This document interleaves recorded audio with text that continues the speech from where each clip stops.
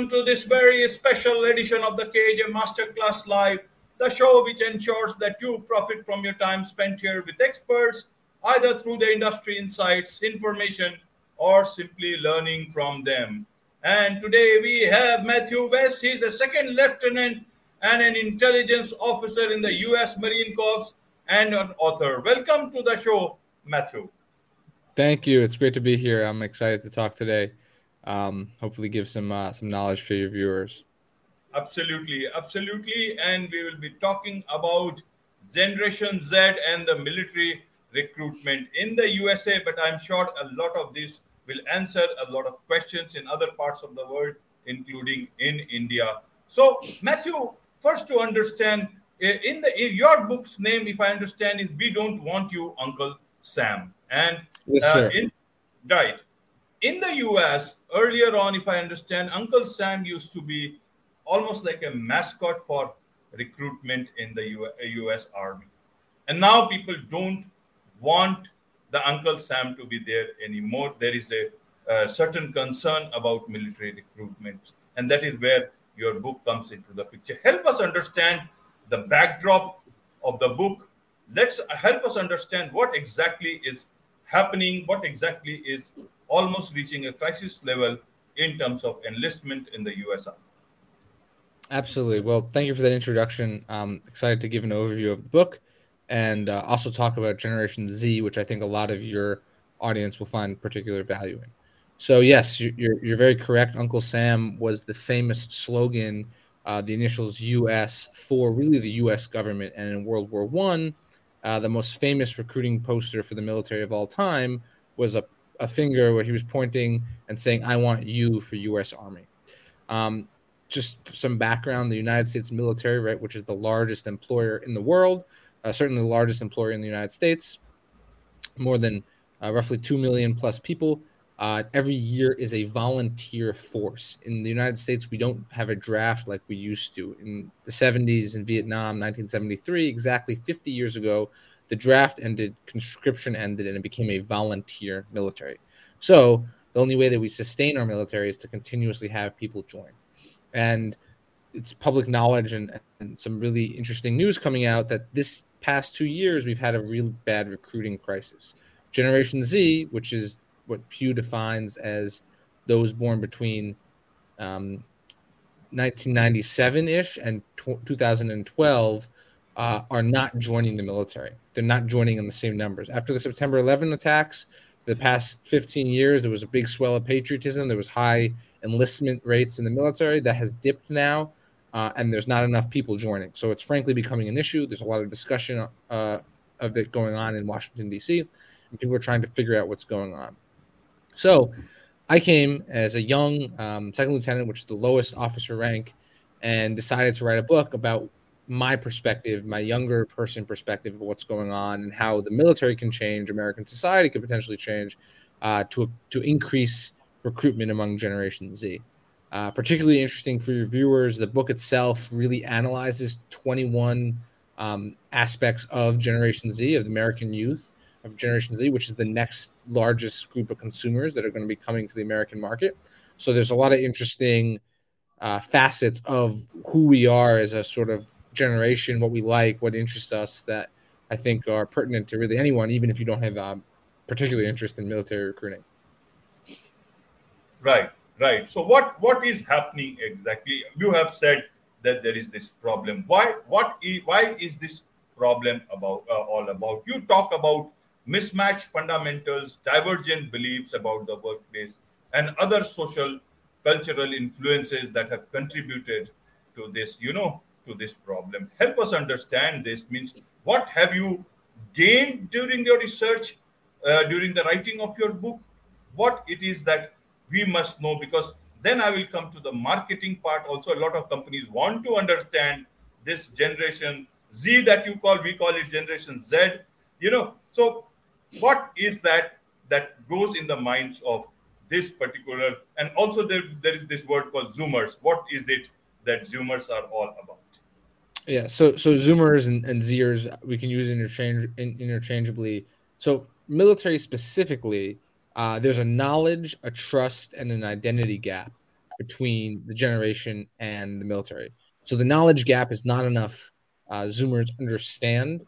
Not enough Zoomers know about what a life in the military is like, what they can do with their time in the military, how they can grow by joining the United States military. So there's a lack of knowledge.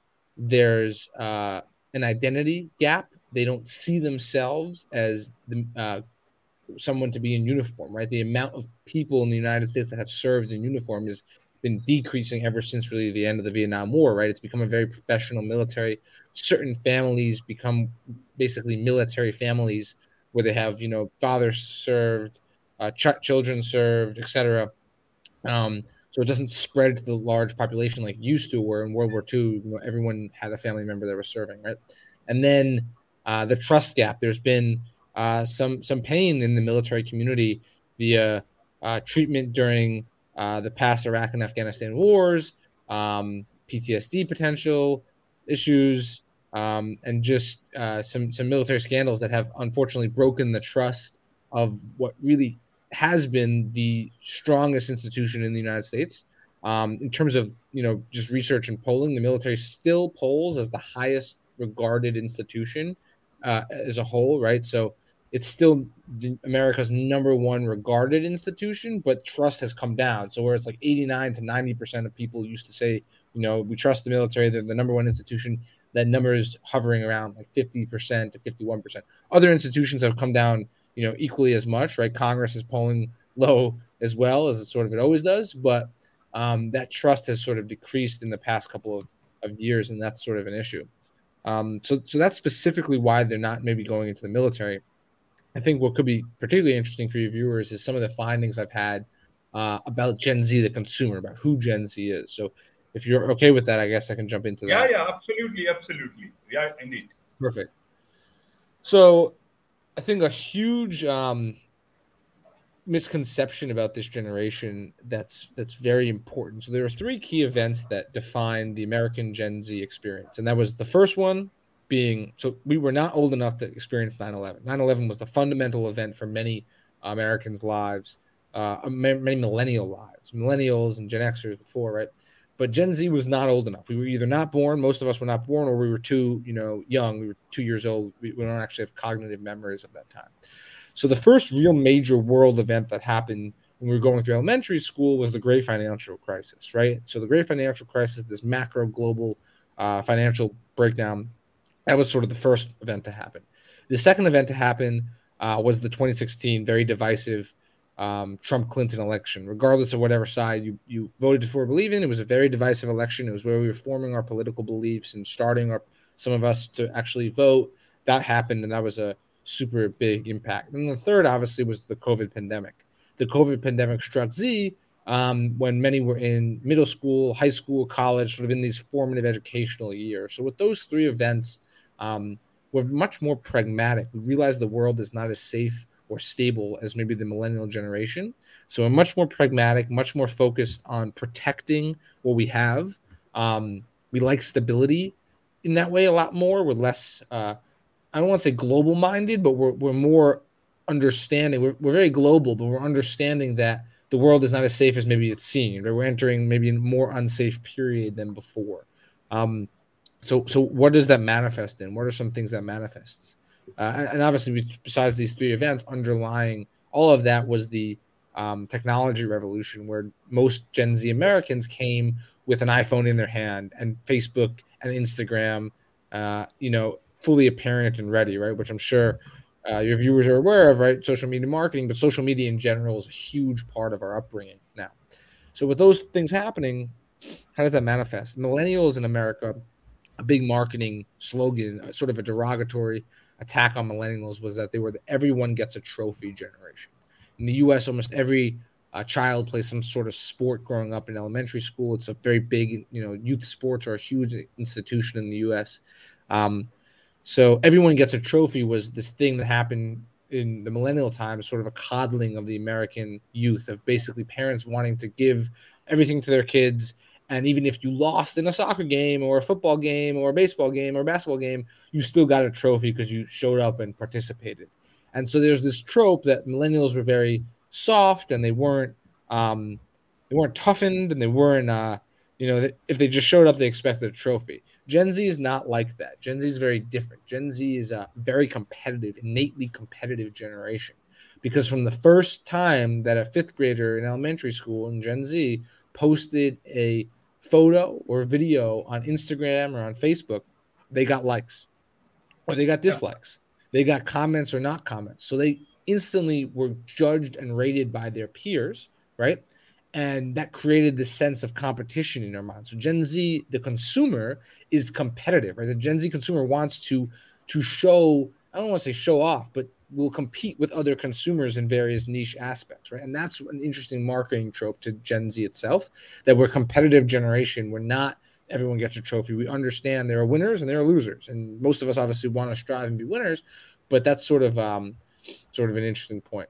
Um, Good to I can keep going and just keep hitting. If you're good, I'll just keep spewing some key marketing things. You Yeah, good? I will ask you more questions, certainly, Matthew. But you are yourself a Gen Z member, and you have Yes.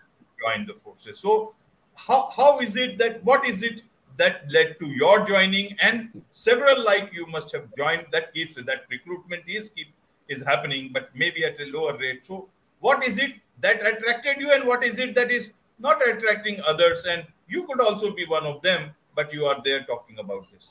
No, it's a great question. So what attracted me, I like to say there was internal and external motivations. When you ask almost any military member, they're going to give the internal motivation of I'm patriotic, I wanted to serve the nation, I wanted to be part of something bigger, I wanted to challenge myself. Those are things you'll very much often hear with Generation Z military service members. But for me personally, and I think a lot of us now, which is a new Gen Z specific thing, is an external motivation, is that the military is the best place in America to get leadership skills. It's an advancement of your career. It's an investment in yourself, right? There's most American presidents up until recent times have all served in the military. Every single one, actually, up until um, Obama, Trump, and Biden have served in the military. So before that, every single one had basically is almost a voting requirement, had to have military service, and they most of the large executives of Fortune 500 companies in the U.S. have also had some hint of military service, just because it's such a good leadership factory, if you can call it that, or leadership training. It's the best leadership training you can get. So I personally, from my own career, my own investment was interested in that, and I think a lot of my peers are similar. I think a lot of people, unfortunately, on the flip side of why they're not joining now, no longer see that patriotic calling, those internal motivators, and they've not been exposed to that external benefit of the military, of it being a leadership factory, of it teaching, of it really being an amazing experience. And that's one of the things the military has to work on and do better at, sort of explaining that, hey, these things that were around that built the country for the past 100 years are still around. We just have to bring that to the generation and compete, for views and for time with all the other things that are trying to, get their views and their time. Right, right, Matthew. You have spoken well. Now, let me ask you a few questions. I will try to understand from that perspective. I know your position. I don't want to ask those questions which you will be uncomfortable to answer. That's Feel okay. free not to answer if you don't want to. Yeah. Yeah. Okay, but Yeah. let me ask you in as best a manner so that at least we are able to understand that perspective. But my whole intention is not to put you into any trouble, but No, to that's get okay. I, okay. I won't I So won't get myself in trouble because I'll say the following disclaimer. Nothing I say will be official statement, right? This is not the government of the United States speaking. This is not the particular part of the armed forces that I'm in speaking. This is simply a personal citizen. I'm not wearing a uniform right now. This is my own thoughts, so I'm allowed to speak as I want, but nothing will be. I won't get myself in trouble. You don't have to worry. absolutely, yeah, the questions are just very simple ones, just talking between two friends, Yep. except that it is on air and we are trying to understand that. One of the reasons was and giving all the due to all the valor and achievements of the armed forces everywhere. The Hollywood used to play a big role, and that A lot of people outside the US know about US more through Hollywood, about that sort of an aspect. Now, world has changed. Hollywood has also changed. New movies have started coming in there. More understanding the global people are also looking at the world much more in a global sense. The young generation there, the young generation here, like we see, we are talking very openly, very clearly, and through the use of Exactly. technology. Now that technology is in everyone's hands. That Hmm. has also dawned in everybody in the definition of an enemy. Now, only a selling of a patriotism does not work. It has to work on a much more holistic level. For example, you know, let's look at the world after 2000, say for the during the Iran during the Iraq weapons of mass destruction. Those weapons never came in front of the world. So people understand these things. Maybe not in that point in time. Your political mission is accomplished, but later on, it becomes part of the open history for the world to see. Everybody, whether in the US or outside, they read, they know about these things, and they know. So everything. Then more public opinions, even in the armed forces.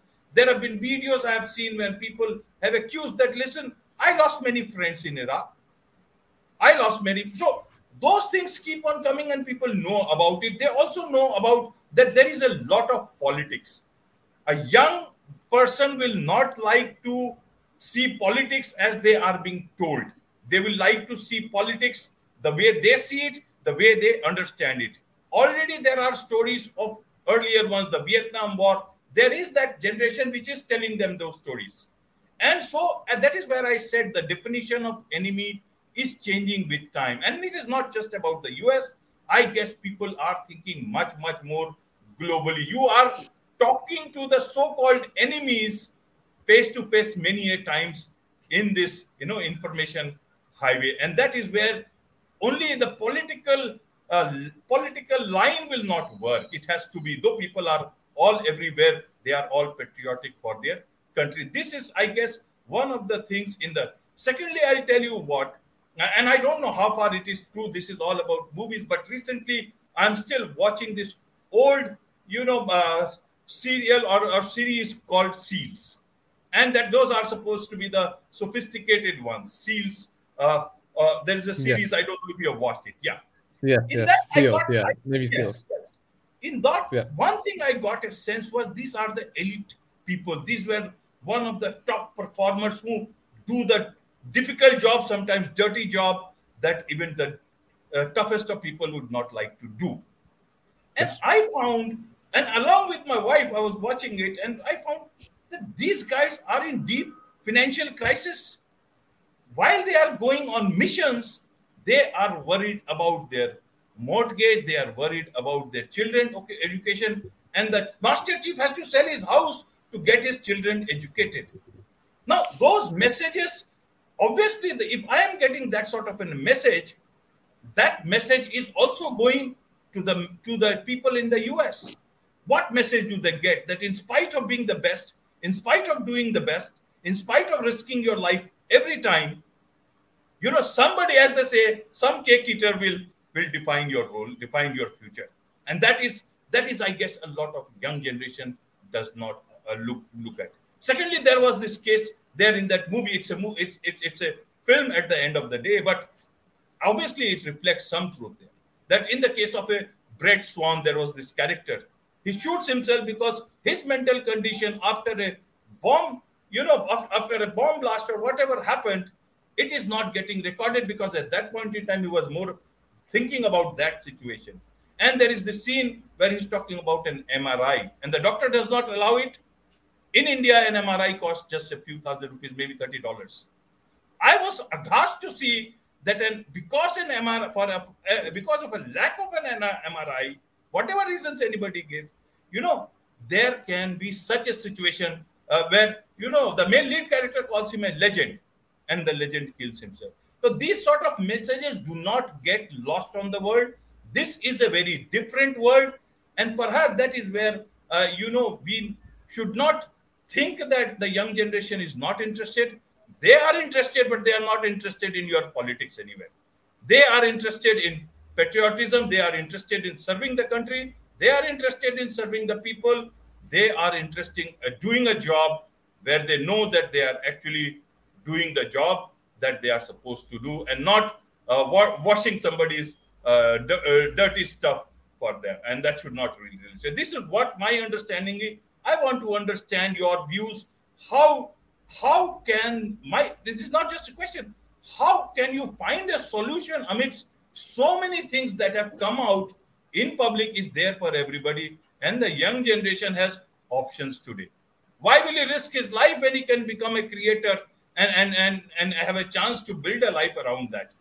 Help us understand what is the way out that you have written about the problem. How do you see that future panning for the especially the US military?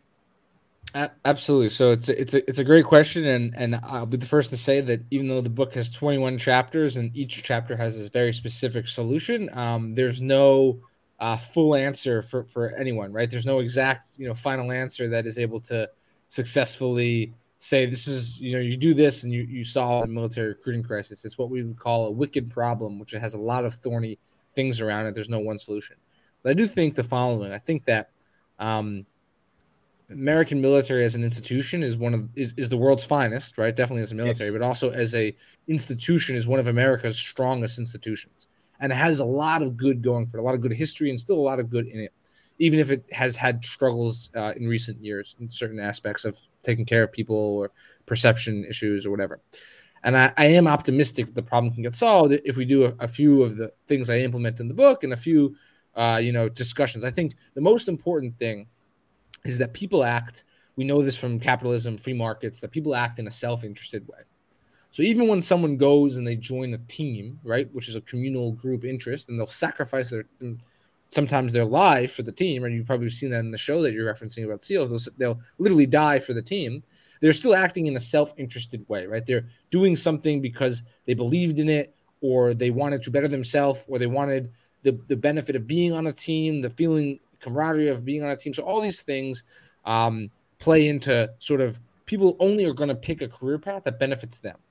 And I like to use the quote, we're the social network generation, true, but the military in the US is the world's greatest physical social network. So it's not a social network like social network, Facebook online. It's a physical, actually existing social network, and it's the strongest. If I go with a fellow military member in the US, we instantly have a connection that's unlike anyone else in society. I instantly can trust that person. I instantly have similar language we can talk, similar things that we can learn. It's why so many military members like to hire each other. They work in each other's companies. It's really an awesome and powerful group to be in, basically. And so for that reason, I think that as long as we can get back to demonstrating the benefits of that physical social network and what that actually means, and that is it is the greatest network to join, basically, then you'll continually be able to attract Gen Z, who's used to the benefits of online social networks, to actually joining the physical social network. So I'm optimistic. I think the problem will get solved slowly if we make incremental changes, and I hope in a couple of years the book will be obsolete and they won't need to implement any other things anymore. But hopefully the book starts as a good guide, a good discussion, and a good starting point. So yeah, I appreciate it. This was great. Thank you. Absolutely. And one thing, you are a second lieutenant, you will grow in rank, but you are talking about it. It's you can only do little. It is not your problem. There are higher ups and bigger higher ups. What are they doing about it? It's again, you don't have to answer that. But why is not a book like that coming from those people whose responsibility is to see that the problem is addressed in the right manner? Because obviously it is good that Uncle Sam is back in business, but it all depends on how much the thrust is, and you can only put as much as thrust that is possible in your hands by doing whatever you are doing. But what do you see? When will be Uncle Sam back in business? How does it look like? I think it'll take at least 5 years of positive recruiting trends to actually see the numbers hit. I have great respect for my leaders. They're working every day at this. They're really doing a great job of trying to make this change. It's not easy. It's not simple. It's not just military policy change. It's also societal, U.S. domestic change. I think for myself, I had to write the book because I felt that I could give the perspective of Gen Z. I am a member myself of being young, in my 20s, early 20s, a member of Gen Z, right? And so I was able to give that perspective, and that's important. Um, so with that, I do think the if we continue to have these conversations, the book is really just a purpose to start a conversation to show the higher ups what our generation, myself, is thinking, and then basically have these conversations. That's the way that you move forward and try to come up with some of these issues. So that's it. Just starting a conversation, bringing together old and new, bringing the leaders with the lower line people at the tactical level, as we would say, like myself, being a young, bottom lieutenant. So that's sort of the way to do it. So yeah. Right, right. Hopefully, what you say that comes too soon. And in fact, the situation in India is totally different. There is a people really want to get into the armed forces. Exactly, exactly. And there is line It's which interesting. if they will break all the barriers. There is almost Yep. like a difficult. If you know about it, difficult. You Yep, just absolutely. type I've it on tracked it. Google. Yep. Many people Yep. want to get into the armed forces, and that is there. You can say that we are much more higher in number, but I guess there are other opportunities also. But still, people Yep. are preferring to get into the armed forces. So maybe some of your people can look at why this young generation here is wanting to get in there and not that people back at your home place. Interesting. So Yeah. that is there too. In case you have the book, you can show it to us. Otherwise, we will certainly share the link in the show notes. Yes. People can I certainly. don't even have a physical copy, but you have the link in the show notes. There's a website that you guys can go on. You can read the reasons, which I think are interesting for your viewers, the marketing aspects of them. And yeah, this was great. Thank you so much for this awesome interview. I appreciate it. And it is a great honor. It is a pleasure to talk to you, Matthew, and learn so much about what's happening on the other side of the world. I'm thankful to Exactly. podcasting that has given me that chance to talk to several of the people from the US Army or even Air Force. And this is, I feel very, very good. I also try and talk to Indian Armed Forces people and gives me different perspective from a lot of different places. So that's Absolutely. it's nice to talk to you. With this, Absolutely. it's a wrap. With this, it's a wrap on this very special edition of the KJ Masterclass Live. Thank you so much indeed for joining us.